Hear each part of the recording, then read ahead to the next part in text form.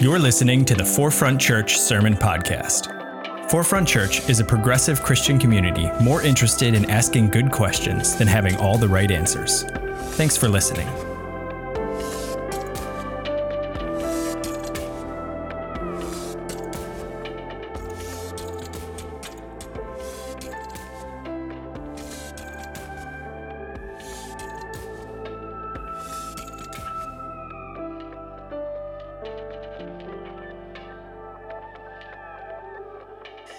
Good morning, good afternoon, good evening to our virtual community. Thank you so much for tuning and streaming in with us today. My name is Venita. My pronouns are she, her, hers, and I'm the teaching pastor here at Forefront. And I am grateful for your presence here today. It's been quite a day, very emotional. We've had the desire and the ability to be able to celebrate National Coming Out Day during our first service as well as this service. And we are also continuing to pray for our dear friend and sister, our worship pastor here, Angela, who continues to mourn the loss of her dear husband, Pierre. This morning when I showed up at 8 o'clock to set up church, I was 5 minutes late today. I was holding it in. But anyway, Pierre would always be here. He is so faithful. He had been just such a dedicated member of this church, and even though I've only been here for a short period of time, Pierre and Angela have tremendously impacted my life. So today we honor his life. So as I mentioned, today is National Coming Out Day, and our topic for today is loving and dignifying our neighbors. And this sermon is dedicated to the people who have shared with me that they identify within the lesbian, gay, bisexual, transgender, queer, intersex, asexual, plus communities, but no longer connect with their communities of faith because they were told that they could not own their sexual orientation, they couldn't own their gender identity, and have a relationship with Jesus Christ. This sermon is also dedicated to all of the people who identify within the community but are still working in churches where they can be active but not out.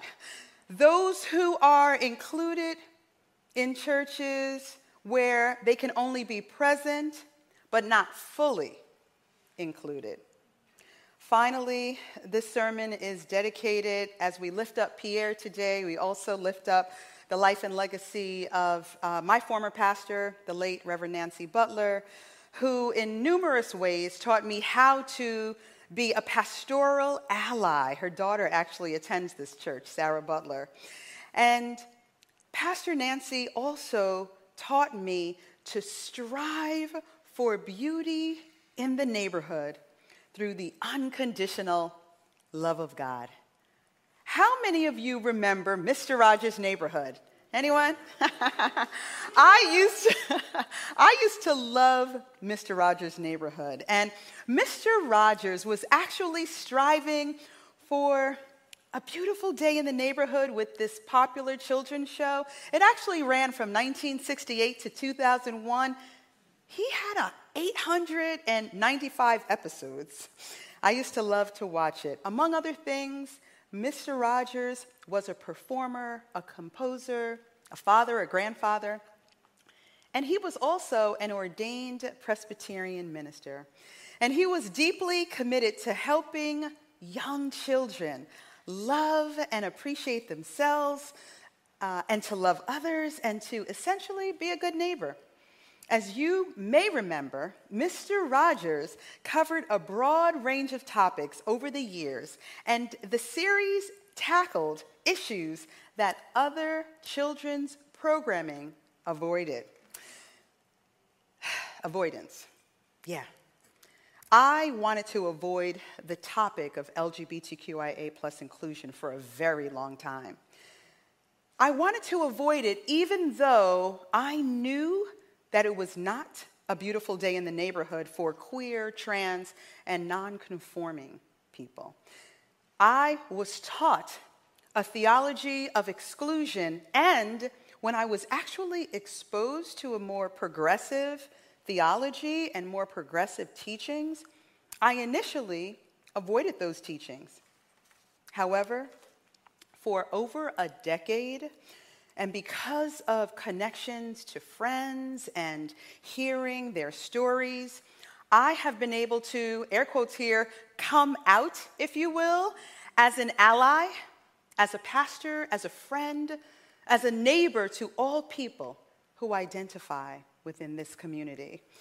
And as they continue to experience oppression and marginalization from within the church and without, I believe that their heartfelt cry to you and to me sounds a little like Mr. Rogers. Won't you please? Won't you please? Please won't you be my neighbor? Therefore, I believe it is important to be intentional about welcoming the queer community into our family of faith. Let's look at our story today, which can be found in Luke chapter 10, verses 25 through 37. Luke 10, verses 25 through 37.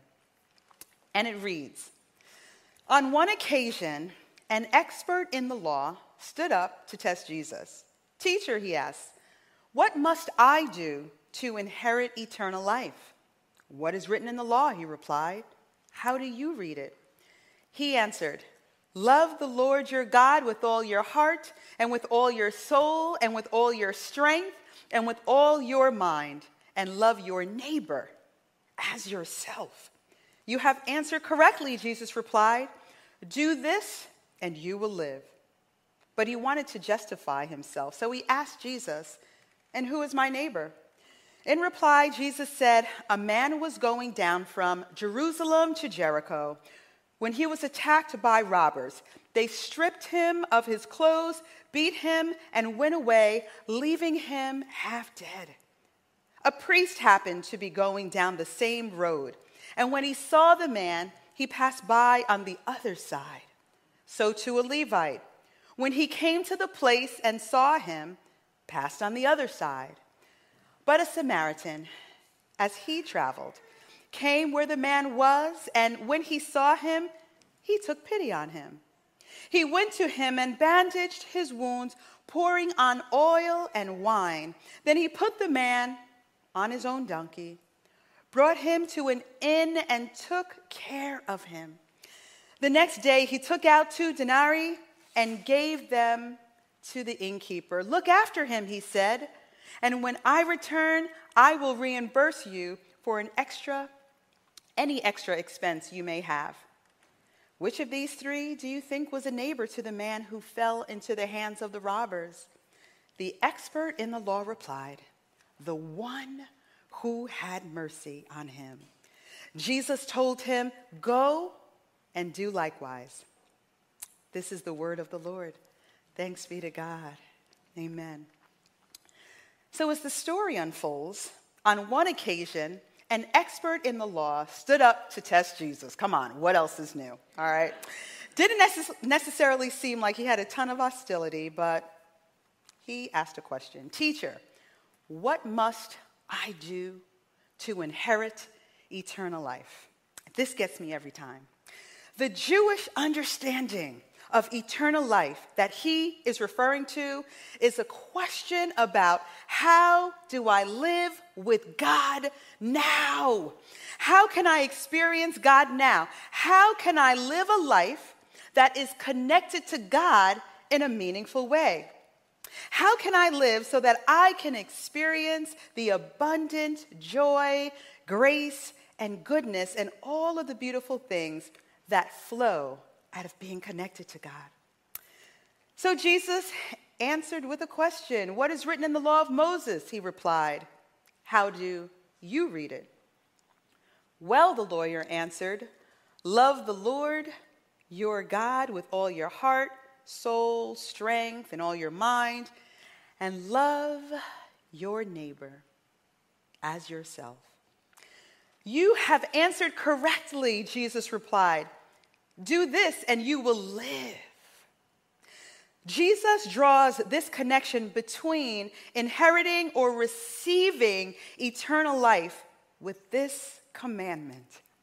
He said, if you really want to live, not just take up space, but live, not simply exist, but live in the here and now, then love God with all that you are. Your heart, your soul, your mind, and your strength. And love your neighbor as yourself. If you do this, you will experience abundant life, that goodness, peace, and joy. And this, my friends, is life in all its fullness. And it's not earned, but received in the context of love. And then the lawyer posed another question. Well, wait a minute. Who's my neighbor? And I feel like Jesus is saying, I'm glad you asked. And he begins with this parable, which Jesus did quite often, a parable. It's a story that illustrates a particular point or some sort of lesson. And this particular parable is referred to as the parable of the Good Samaritan. As the story goes, there's a certain man who's on his way from Jerusalem to Jericho, which happens to be a very dangerous stretch of roadway. And then some robbers came and attacked this man, and they stripped him of his clothes, and they beat him up pretty badly and left him for dead. So, as we see in the story, a priest, a religious leader, comes along, sees him in this bloody, half-naked, half-dead situation, and he's like, I'm out. And he passes by on the other side. Next, a Levite who served particular religious duties comes by and sees this man in this broken down state and crosses to the other side as well. And next is a Samaritan who historians have said that in ancient times have had strange relationships with the Jews. And it's interesting that the Samaritan sees the man and actually stops and cleans his wounds and takes him to an inn and says, whatever charges there are, I will pay the bill. Jesus asked the expert in the law, who was the neighbor? The one who had mercy on him. And Jesus said, I'm going to need you to go and do likewise. This parable caused me to ask, who do we choose to see? And who do we choose not to see and ignore? Who are the invisible ones? I went many years choosing not to see the LGBTQIA+ community. And it's so important for us to realize that when we refuse to see someone, it is extremely dangerous because we rid them of their humanity. I recognize that in various churches, thank God not Forefront, this is still a disputable matter. Just like whether or not women should preach in the church and have leadership responsibilities in the church, just like issues surrounding divorce, this is a disputable matter. And Ken Wilson talks about these disputable matters in his book entitled Letter to My Congregation, an Evangelical Pastor's Path to Embracing People Who Are Gay, Lesbian, and Transgender in the Company of Jesus. Let's be honest. There are respected theologians who could deconstruct strict scripture and eloquently argue for their inclusivity. And then there are those who interpret the same verses in different ways and argue against affirming this community in the church. I personally have found freedom and joy in genuinely loving the LGBTQIA+ community, or the non-cis het community. It's so important that I continually love unconditionally. Now, I thought I was loving at one point. However, I realized that I was only skimming the surface. The more I connected with God on this issue, the more my relationship with Jesus Christ began to be strengthened. And as I mentioned earlier, it has really helped me live life to the full. It hasn't been easy at times. I've actually had to take one or a couple for the team. I've lost friends. People have distanced themselves from me, but please don't feel sorry for me. As someone who identifies within the heterosexual community, I have certain advantages. Guess what? Todd and I get to walk down the street and hold hands without even thinking about it, without having to negotiate our space or where we are. I can also talk freely about what I did over the weekend and talk about my partner and feel very comfortable with that. I can also go to movies and see my relationship pretty much reflected in every movie that I see. However, it's important for me to use my advantages to be able to create spaces for the queer community. And as it relates to my various intersections and my social identities, I'm still a Black woman, and I experience marginalization on a regular basis. But even though I carry these points of oppression, I can still create spaces for others to be affirmed. I actually have a good friend that was very curious about my advocacy and allyship.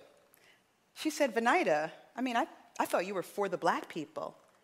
And I said, dear friend, aren't Black people in the LGBTQIA community? Can I get an amen? So the reality is that my liberation is connected to the liberation of all oppressed groups. This week, Archbishop Desmond Tutu celebrated his 90th birthday. And he said, if you are neutral in situations of injustice, you have chosen the side of the oppressor. As I share my personal journey supporting and affirming the LGBTQIA community, let's be real, I still get things wrong. But I continue to check in with people in a respectful way and clarify and do the work alongside the queer community. I believe that if we are to love God with our entire being, then the love for our neighbor can continue to grow and grow. And if we see the queer community beaten up by federal and local laws, and asked offensive questions, forced to endure off comments, stripped of their humanity and dignity and left broken, then we do this community a disservice when we pass by on the other side. The emotional and psychological scars that some members of this group have endured and continue to endure are great. They have, particularly our youth, high rates of suicide, anxiety, and depression. Sadly, this year has already seen 38, according to the Human Rights Campaign, 38 transgender or gender nonconforming people fatally shot or killed by other violent means.